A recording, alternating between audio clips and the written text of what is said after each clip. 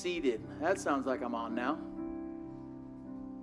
If you're at home and you can't hear me, Dusty, I'm assuming you're watching, text Roger and tell him you cannot hear me. But I can hear you. You all can hear me, right? Yeah. Okay, so I know I'm live. So let's see what happens. All right, hey, do me a favor. Open up to John chapter 5. John chapter 5 today. And I told Paula the other day, when I dive into a text, it's almost like doing a renovation project. And how many of you know when you set a goal on doing a renovation project, you have like the big goal, but then when you start tearing things apart, have you ever realized, wow, there's more to this than I anticipated? And instead of one big thing, it can turn into a few different things. Well, John chapter 5, verses 1 through 17 is exactly that. I at first intended to preach all 17 verses, and then it turned into 2 messages. Can I tell you it's going to turn into 3?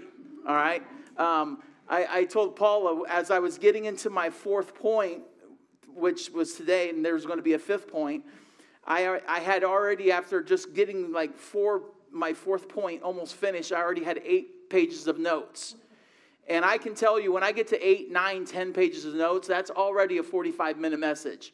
And so I had not even gotten into the last point. So I'm like, I'm not going to sit there and try to cram it and just gloss over it, okay? Because here's what I hope you guys know me by now, after 21 years almost. My ambition in preaching is not just to get through a text.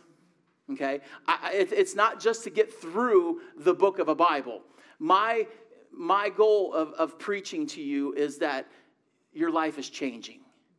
And how many of you know if it takes me 3 weeks to get through 17 verses, it takes me 3 weeks instead of 1, okay? And because I believe what we're talking about now, spiritual disabilities, is huge, okay? Because whether it's an unsaved person or a believer in a church, there's a lot of Christians who have been a Christian for a long time, but they are spiritually disabled. And that's what we're looking at today. And so I just want to recap last week's message to catch us up to where we are. So 3 points last week. I said the first point was that being disabled is not just physical, but it's also spiritual. Okay? And in our text, we see people with physical disabilities. Jesus, he's come back to Jerusalem, and he goes to a pool called Bethesda. And at this pool, because the people believed that an angel would come down, stir the water, and whoever got into the water first could be healed. So you have a multitude, as verse 3 says, a multitude of invalids or disabled people, handicapped people. And it says that these people were blind, lame, and paralyzed. They couldn't see. They couldn't walk, couldn't move. And I paralleled that to spiritual. Okay, how many people are spiritually blind? You know, can't see the truth of their sin. How many people don't see the truth that they are sinners, separated from God for all eternity? How many people don't see the truth that Jesus Christ came to die on a cross, to die for our sin, and that when we put our faith in Christ alone, we're saved? That's a truth, but how many people are blinded to that truth and spiritually disabled because of that spiritual blindness? But yet, how many Christians are still disabled spiritually? You ever been disappointed so many times you just stopped? How many times we go through a trial after a trial after a trial, pain, and it just cripples us spiritually, all right? It is so easy to become spiritually disabled because of the things we go through, because of the things that happen to us. And so spiritual disability is just as real and powerful as physical disability. Just as physical disability keeps us from moving and going forward, guess what? A spiritual disability can keep us crippled and keep us from going forward with God. And then second thing I said was that Jesus offers us an opportunity to admit we need spiritual healing. He asked this guy in verse 6, do you want to get well? Do you want to be healed? Obvious answer would be yes. strange question for Jesus to ask, but I believe that a lot of people, when they're, whether it's even a physical disability, a physical handicap, you can be in it for so long that that's all you know. And there's a fear of like this guy. Jesus wanted to know, you've been here for 38 years. Do you really want to be well? Because that would mean something that he had not experienced in 38 years. How many of us spiritually have been crippled for a long time? And I believe Jesus still asks us, do you want to be healed? But yet, how many people in our spiritual disability, we don't want to be healed because, well, my spiritual disability gives me a reason so I can be angry. My spiritual disability gives me a reason why I can throw up walls. My spiritual disability gives me a reason why I don't have to draw close to people. My spiritual disability gives me a reason why I don't even have to believe God. And it keeps us paralyzed. It keeps us at bay. And the idea of being healed means I'm going to have to walk into something that I haven't walked into in a long time. And I don't feel comfortable with that. And so Jesus asked this guy, do you want to be healed? And then the third thing I said is that hearing and responding to what Jesus says brings spiritual healing. When this guy, Jesus asked, do you want to be healed? He's like, well, I don't have anybody to put me into the pool. I'm here by myself. I have no family, no friends, nobody, and I can't get in the pool. I want to be healed, but I can't get in there. And Jesus is like, listen, get up, take your mat, and walk. At that moment, that guy had a decision to make. Either this guy is really wacko or he means what he says.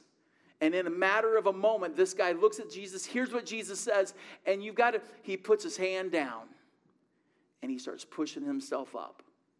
And then he puts a knee down and healing takes place.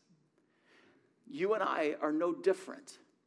Healing just doesn't happen automatically. It happens when we hear what the Word says and we keep taking it in and we just let the Word work deep. And as Hebrews 4 says, that the Word of God is living and active, sharper than any double-edged sword. It divides joints and marrow, soul and spirit, judging the thoughts and the attitudes of the heart.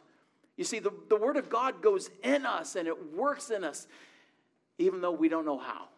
Our responsibility is just to keep taking it in, hearing it, reading it, and responding to what it says. And as you and I keep hearing it, we keep reading it, we keep responding to it, and we keep saying, yes, God, I want to be healed. It changes us and shapes us differently. That's how spiritual healing happens. So this text, my goal is going back to the question, do you want to be healed? I can't answer that question for you. Only you can. It's my prayer that you are honest with God saying, I want to be healed. And then it's going, I want to be healed, so I'm going to start taking the Word and letting the Word work. That's one thing. But there's two more things that you and I can do to bring spiritual healing. And I hope that's your goal. That's your you want to be spiritually healed. I hope you don't want to remain the rest of your life spiritually handicapped, spiritually disabled. I'm sure this guy sat there for 38 years. I'm sure he wasn't like, oh, no, I'd like to sit here for another 38. Some of you, I bet, have been spiritually disabled for decades. Do you want to continue to be spiritually disabled for decades more? If not, here's some things you and I can do. Again, hearing and responding to what the Word of God says. But here's the fourth thing. Eliminating legalistic, man-made regulations that bring spiritual healing. Eliminating legalistic, man-made regulations brings spiritual healing. And this is what we see now. Jesus has healed this guy. He has gotten up. He's rolled up his I always found that interesting. This dude's been sleeping on this mat for 38 years. What in the world would it be so? Why pick this thing up? The idea is, I don't want to come back to this place. I'm done with this thing. And he takes it up. I'm not coming back. And he's taking it with him. And he's carrying it. And he's on his way. Now, you would think a supernatural healing like that, everybody would have been like, oh my gosh, that's awesome. Dude, tell me, I remember walking by you. I've walked by you for a long time and you've never moved. How in the world did you get healed? You would think that would be everybody's thing. Not even close. Because now, if you look at the end of verse 9, so the guy's walking with his mat in hand. It says, now that day was the Sabbath. I would underline those words. So the Jews is referring to the Pharisees, the religious leaders. The Pharisees, the religious leaders, said to the man who had been healed, it is the Sabbath, and it is not lawful for you to take up your bed. But he answered them, the man who healed me, that man said, take up your bed and walk. And they asked him, who is this man who said to you, take up your bed and walk? Now the man who had been healed did not know who it was, for Jesus had withdrawn as there was a crowd in the place. This guy is healed. Jesus heals this guy after 38 long years. And he's finally walking. And the first Pharisee that sees him does not like hoop and holler with joy. Brings down the hammer. Notice it says that the healing took place on the Sabbath. Now, I don't want to be a bearer of bad news, but the Sabbath is not Sunday. The Sabbath is Saturday. All right? The Jews were, one of the laws that God put into the Mosaic law was that the Jews had to adhere to and follow the Sabbath. Every 7 days on Saturday, they were to stop working, okay? The Sabbath forbade any Jew from working, all right? That meant you didn't cook on Saturday. So guess when you prepared your meals? On Friday. And the reason why you didn't cook on Saturday is because they didn't have an oven that was an electrical or gas. They had to use wood. So guess what you could not do? Cut wood on Saturday. All right? You couldn't work. You couldn't work your fields. You couldn't do hard labor. All right? It was meant to rest and to honor that. Okay? And the reality was, even if you broke the Sabbath, you would be stoned. That's how intense this thing was. Now, here's the thing. According to the Moody Bible commentary, the Pharisees weren't arguing to this, wasn't like saying to this guy, wow, you're breaking the Sabbath because you're doing something really laborious. That's not the issue. Notice he said, you're not supposed to be carrying your mat. According to the Moody Bible commentary, back in in Jesus' time, the Pharisee system actually added to the Mosaic law 39 different laws. You see, the Pharisees were like, you got to remember, the Pharisees were the regulators of behavior. Okay? They were the behavioral police. They were the spiritual leaders. They wanted to make sure you were living holy. You're supposed to be a godly Jew, and we're going to make sure you're doing it. So here's what they did. They're like, well, the law's doing okay, but it's not doing enough. So we better help God out. And they added laws to the Mosaic law. But they were so dumb. Like, you can't carry a mat. You can't carry anything on the Sabbath. You can't walk more than 1.5 miles on the Sabbath. Wouldn't that really stink? You're like going to mom's house and you're walking away, and you're like, oh man, what do I do now? I got to wait till tomorrow before I can take another step. I've walked my 1.5 miles. I can't break the Sabbath. Here's one that the Moody commentary pointed out was they put a law. You cannot tie or untie a knot on the Sabbath. Yeah, you see how ridiculous this is? But the Jewish leaders, the Pharisees, were so legalistic. They only wanted one thing. We want to manage and regulate human behavior. We want to make sure these Jews are holy and godly, and we're going to do whatever we can to make sure they are doing it. So one of the things was they're going to make sure these people don't break the Sabbath.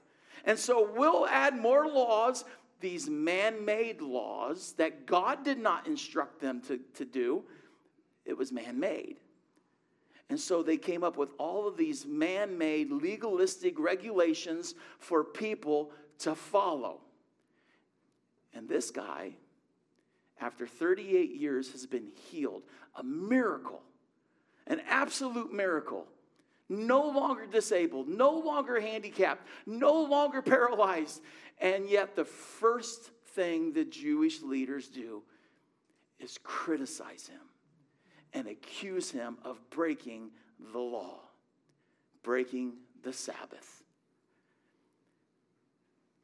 These Jewish leaders were all about trying to hone in, trying to reel in the behavior of people. And they thought they knew best. Now here's the reality that we need to see. It's no different today. Churches, denominations, pastors become the spiritual police. And what we do is we create man-made regulations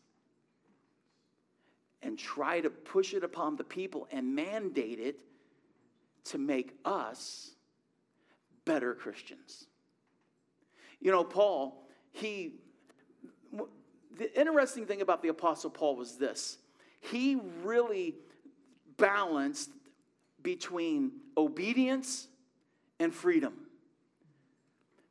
Because Paul was like, you know, Paul wrote most of the New Testament. And when you read a lot of what Paul writes, there's a lot of, hey, do these, don't do these things. Act this way, don't act this way. You could see hey, this is what you need, the behavioral stuff to be godly and holy. But on the flip side of the coin, Paul was like, oh, by the way, you are free in Christ.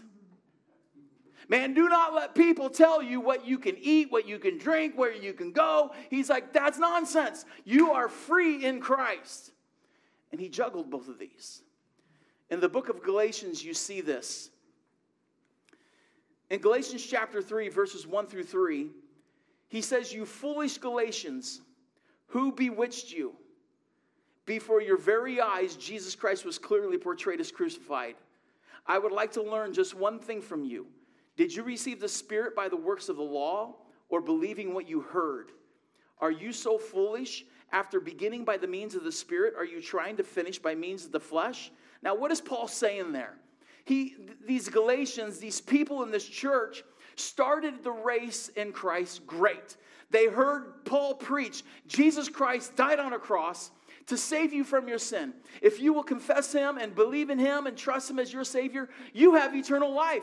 And these people in this city of Galatia did that. They're like, yeah, Paul, that's what we want. And they started off great.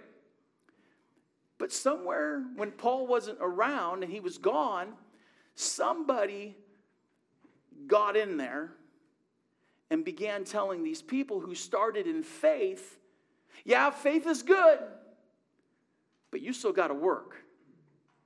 You got to believe in Jesus, but what are you still doing to be holy? So you got to start doing this and this and this and this. You got to obey these kind of things. And it's faith plus works. And Paul's like, who bewitched you? Who confused you? Who in the world got into the pie and messed it up? He's like, I'm telling you. He's like, you started out so well, but now you think you're going to get to the finish line by what you do? By following works and the flesh? And he's asking all these rhetorical questions because there's one answer. You're not. It's not by obedience to regulations and rules and all these things. It's faith in Christ. In chapter 4 of Galatians, verses 8 through 10, Paul writes this. He says, formerly, when you did not know God, you were slaves to those who by nature are not gods. But now that you know God, or rather are known by God, isn't that great that you're known by God?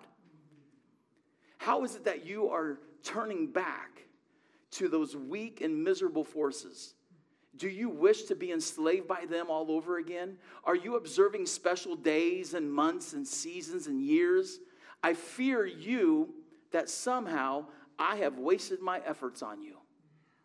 Man, Paul's just like, I think I wasted my time with you. Because I spent all my time and energy explaining the gospel to you, trying to get you to understand that you are saved by faith and nothing else. To live by faith and nothing else. He goes, but now you're going back to those old forces. You're going back to that old way of life. You're going back to the things that enslave you. He's like, you're going back to the things that have spiritually disabled you. Thinking, I'm going to do all of these works things, and this is what makes me right. This is what makes me holy. This is what makes me godly. This is what... The Pharisees were spiritually disabled themselves. They were spiritually blind. But they also spiritually disabled the people. Because they told the people, you've got to do this, you've got to do this, you've got to act this way, you've got to behave like this, and when you do this, you don't do that, you don't walk here, you don't go there, you don't do that, you don't tie a knot, you don't untie a knot, you start doing all these things, that will make you holy. Well, here's what that does. It causes people to go, what can I do and what can't I do? And then all of a sudden, they have all these burdens on them. And it becomes nothing more than spiritual disability, because now people are like, well, is that from God or is that from man? What do I follow? I don't know anymore. I'm afraid to step out. I'm afraid to talk. I'm afraid to do something because am I going to disobey God? Am I going to, what is it? It's no different today. We do the exact same things. Maybe you grew up in a church. Maybe you had a pastor say stuff like this. I can remember hearing things like this. We tell people, as Christians, you don't play cards. Because any kind of card playing, well, that leads to gambling. You don't go to any kind of movie that's above a PG rating. Or you don't go to any kind of movies because, well, Hollywood's of the devil. Men and women don't swim together. You don't get tattoos. You don't drink any alcohol. Christians do not smoke. Women, you better dress appropriately. Meaning, some people say you don't wear pants, or if you wear a dress, you got to make sure it's below the knee. All kinds of stuff. How about this? If the church is open, you better be there. So when there's a Sunday morning service, a Sunday night service, a Wednesday night service, if you're truly godly, you'll be at those. And when you're not, you're frowned and looked down on. Well, you weren't here Wednesday night, and well, we had a really special meeting going on. And if you were here, you see, regulations, man-made regulations. You see, here's what happens here. Here's where we need to understand is we have what God says, and now we have what men say. What do? Well, let's look at the example of this guy. So at first, in verses 10 and 11, the Pharisees are like, dude, why are you walking? Why are you carrying your bed? You're not supposed to be doing that. And he answers them in verse 11, the man who healed. I like that. Jesus is the man. You know, the man. And at first, he didn't know who Jesus was. He's like, this guy, he told me to get up. After he healed me, he said, get up and walk. But it says in verse 13, but Jesus withdrew. So the guy didn't know who Jesus was. But in verse 14, and this is what I'll be preaching on next week. It says, after Jesus found him in the temple, he said to him, you are well. Sin no more, that nothing worse may happen to you. In verse 15, and the man went away and told the Jews that it was Jesus who healed him. Now, again, I like reading a lot of commentaries, and I don't agree with every commentary, and I don't care who's writing it. A lot of commentaries say that when this guy goes back to the Jews, the Pharisees, to tell that Jesus healed him, he was like narking on Jesus.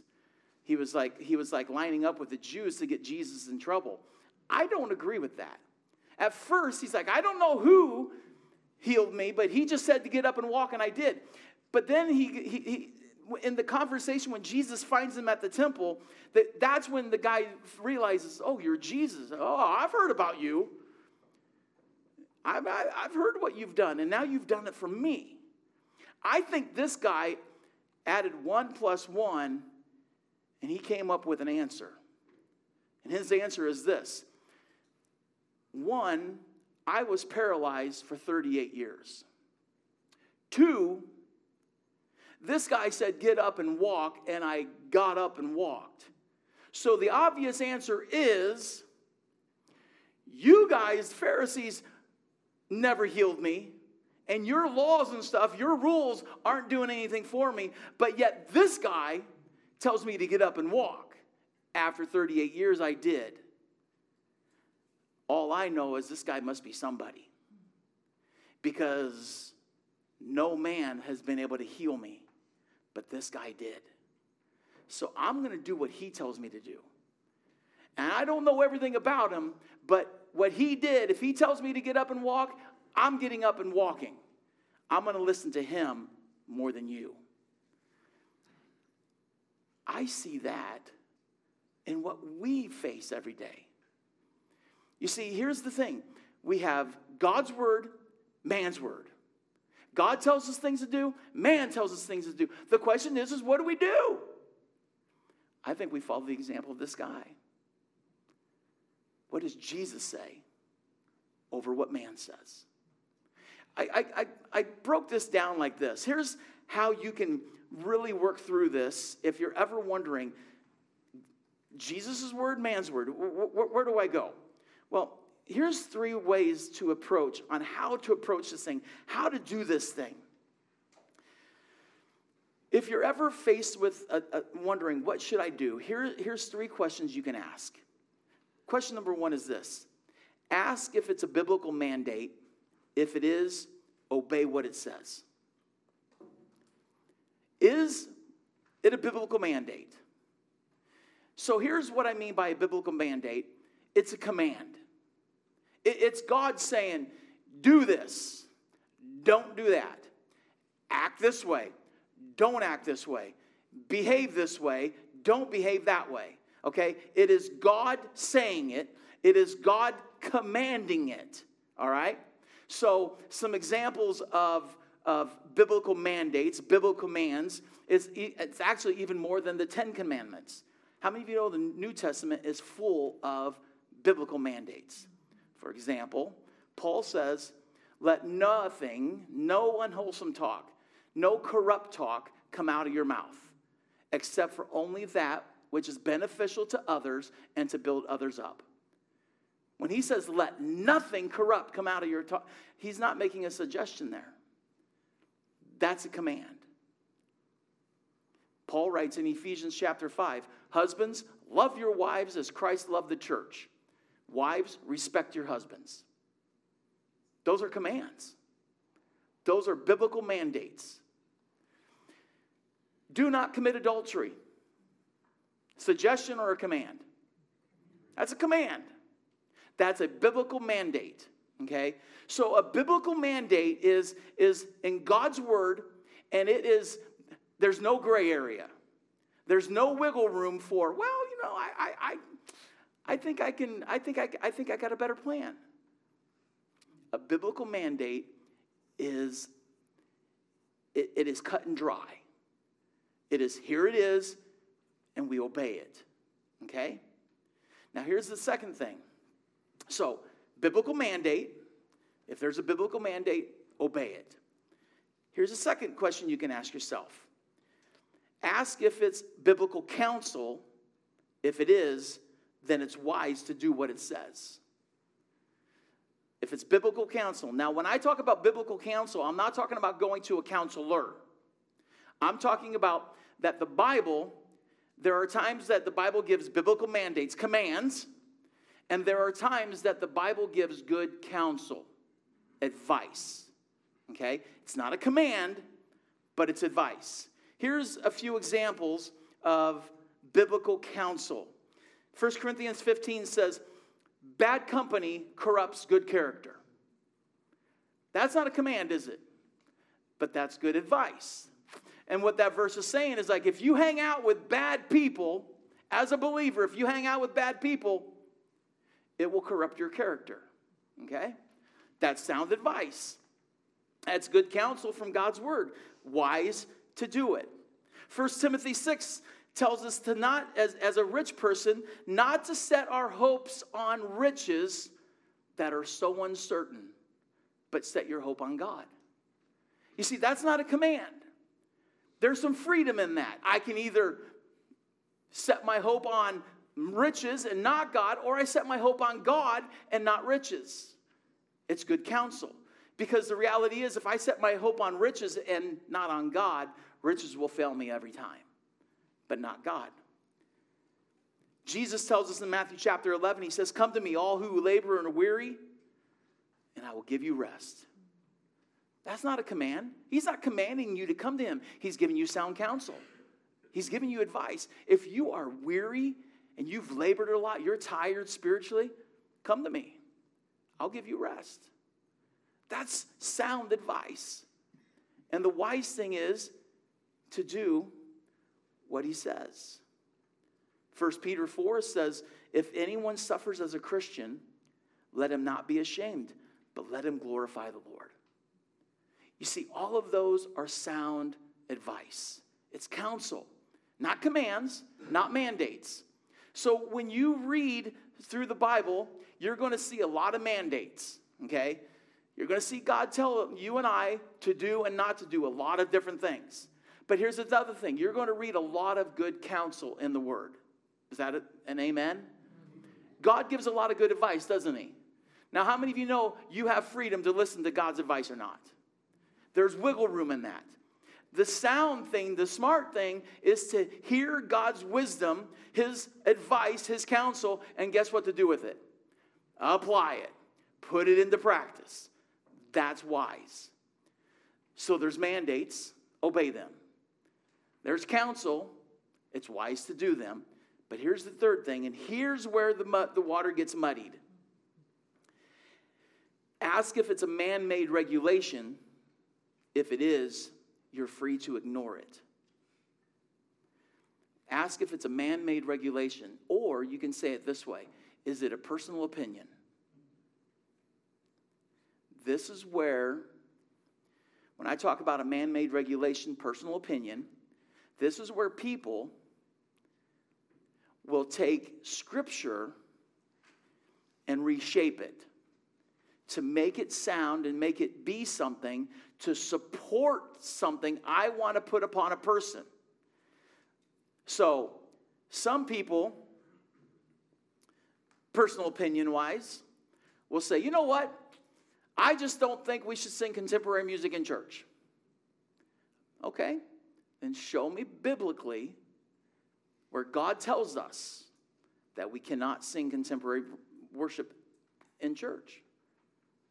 Now, you will find where it says to sing hymns, but also in the book of Psalms, you're going to see, man, you praise God with a drum, with a cymbal, with a trumpet, with all kinds of things.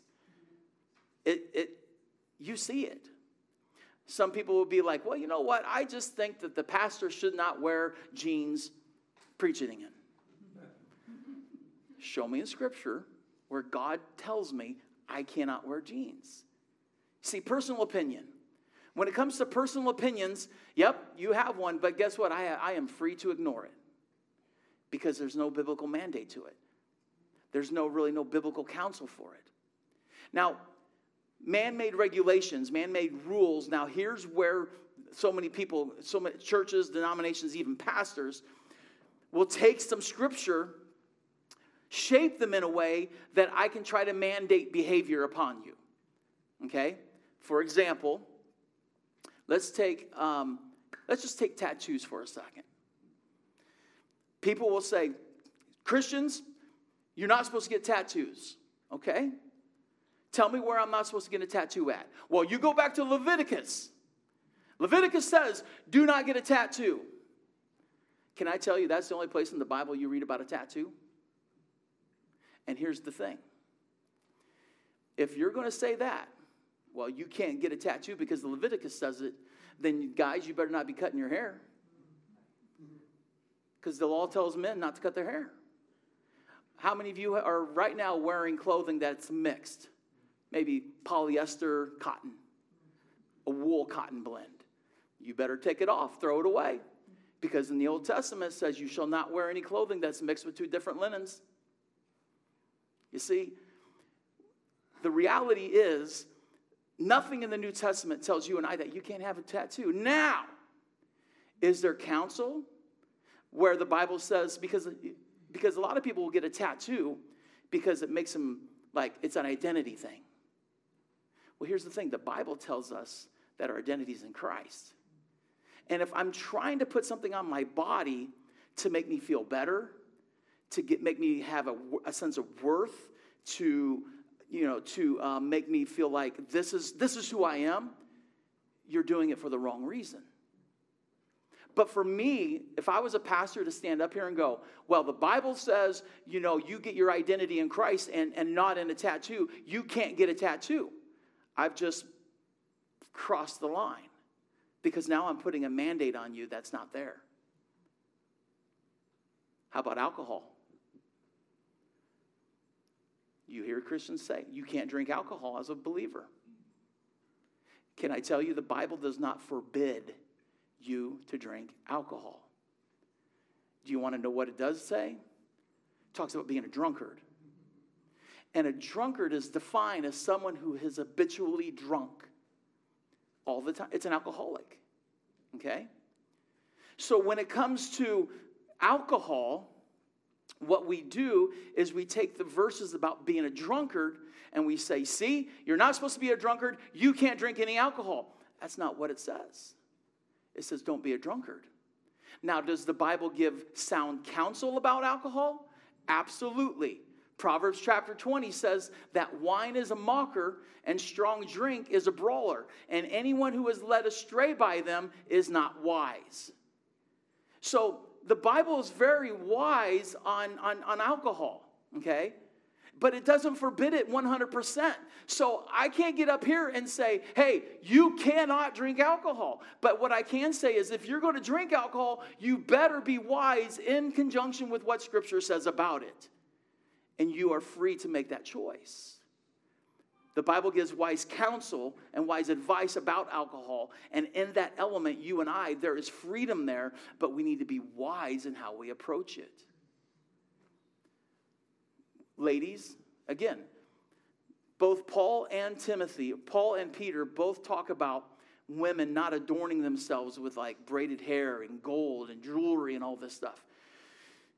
So now, does that mean that I get up here and say, okay, women, you can no longer wear pants. You got to wear dresses. You got to wear them down past your knee. You can never let your arms show. You can't wear any kind of jewelry. No, that is not what that is saying.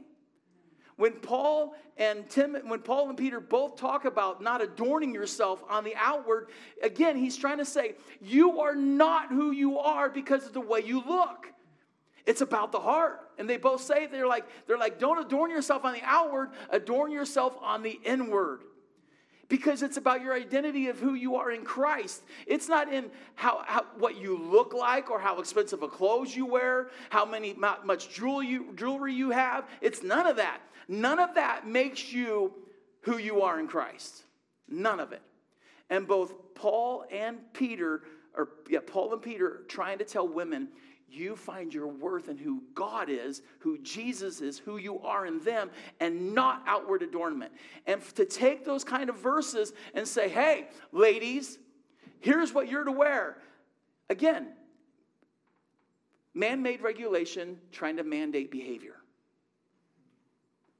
You see, when it comes to regulations made by us, a church, a denomination, you got to hear it, and you got to ask, what does God truly say about this? What does the Bible truly have to say about what they're saying? And if you can go to the Bible and you can see, yep, it's there, what they're saying is right. But if you can retake the Bible and go, man, what they're putting on us is it's too restrictive because I don't see it, you are free to ignore it. But if it's a biblical mandate, you obey it. If it's biblical counsel, be wise and follow it. Now, in this vein of doing things that goes beyond what I think Scripture says, I want to close with the last part of these verses, and I want to talk about the Sabbath for a second. Now, these Pharisees turned the Sabbath into something that it wasn't supposed to be. They kept adding rules and laws, and that wasn't what it was supposed to be. And the Pharisees deemed themselves, as I said, the spiritual police. They were the spiritual overseers. They wanted to make sure the people were living godly, holy lives. And so in their minds, they were like, hey, we know what the law says, because even the Apostle Paul says, I was an expert in the law. He knew what it said. He knew it almost like letter for letter. And he was like, this is what the law says. And because they knew what the law says, interpretation is saying, I know what the law says. I know the mind of God. I know what God is about. And because I'm a Pharisee, because I'm a religious leader, because I know all the law, I know what God's about, and I'm speaking on behalf of God, basically. Well, these Pharisees confronted Jesus about him healing on the Sabbath. He basically like, you're breaking the law, dude. And here's what Jesus says. Look at verse 16. It says, and this was why the Jews were persecuting Jesus, because he was doing these things on the Sabbath. To them, you don't do anything on the Sabbath.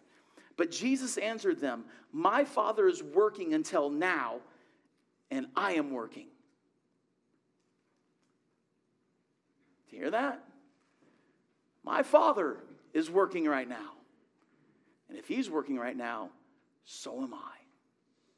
Now, wait a minute, Jim. Are you saying that Jesus broke the Sabbath? No. Are you saying that God works on the Sabbath? Yep. You want me to prove it? Here, do this. After the creation, God created everything up to man. What did he do? He rested. Saw everything, it was good, he rested. What happened when Adam and Eve was tempted by the serpent? They sinned, right? God's rest was disrupted at that point. Because at that point, man was dead. And at that point, God started working again all the time for one reason, to redeem man. He had to, because man is fallen and man is sinful. And every single moment, God is working. Tell me this. Is the Holy Spirit never working?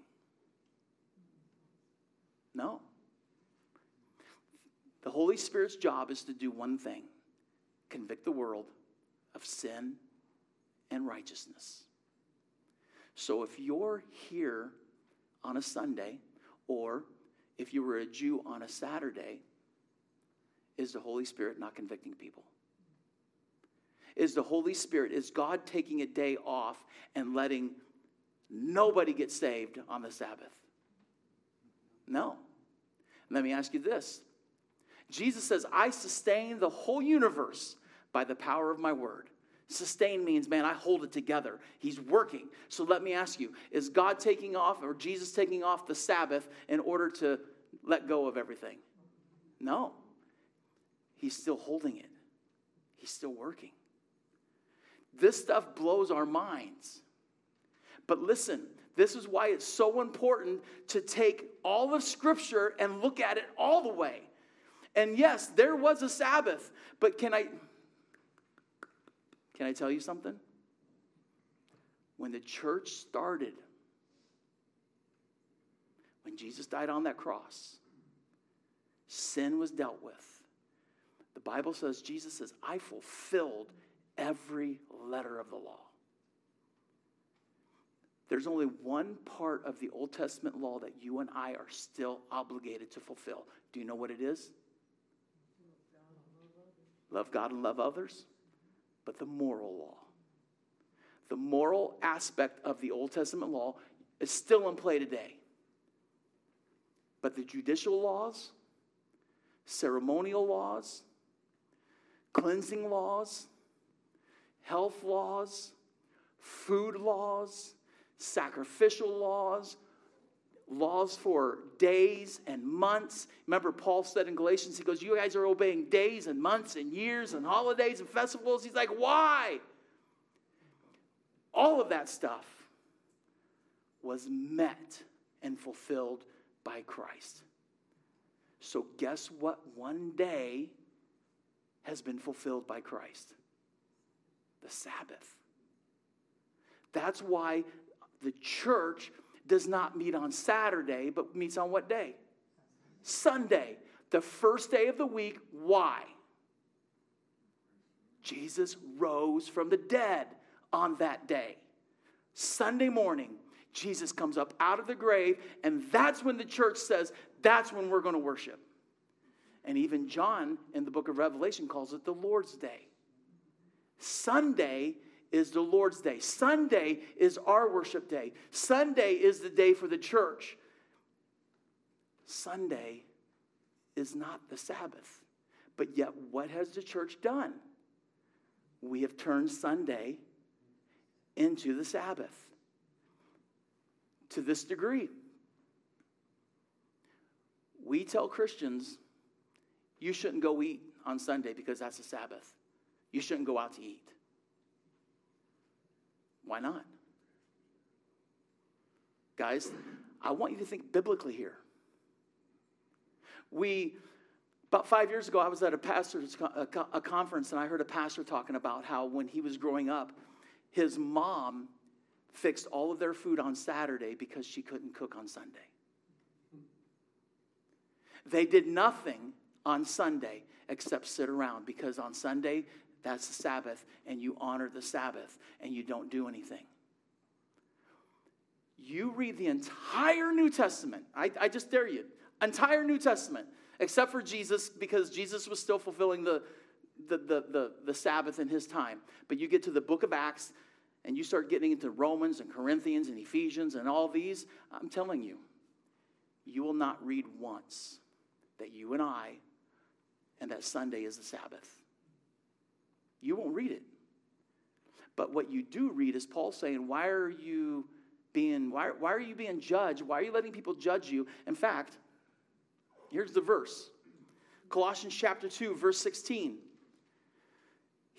Paul writes this to the Colossians, to the church. He says, therefore, do not let anyone judge you by what you eat or drink, or with regard to a religious festival, a new moon celebration, or a Sabbath day. And then look at the rest. These are a shadow of the things that were to come. The reality, however, is found in Christ.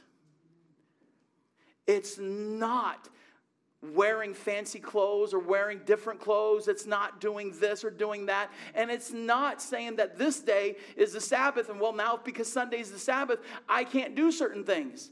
No, not at all. This is the Lord's day, and do we honor God on this day? Absolutely.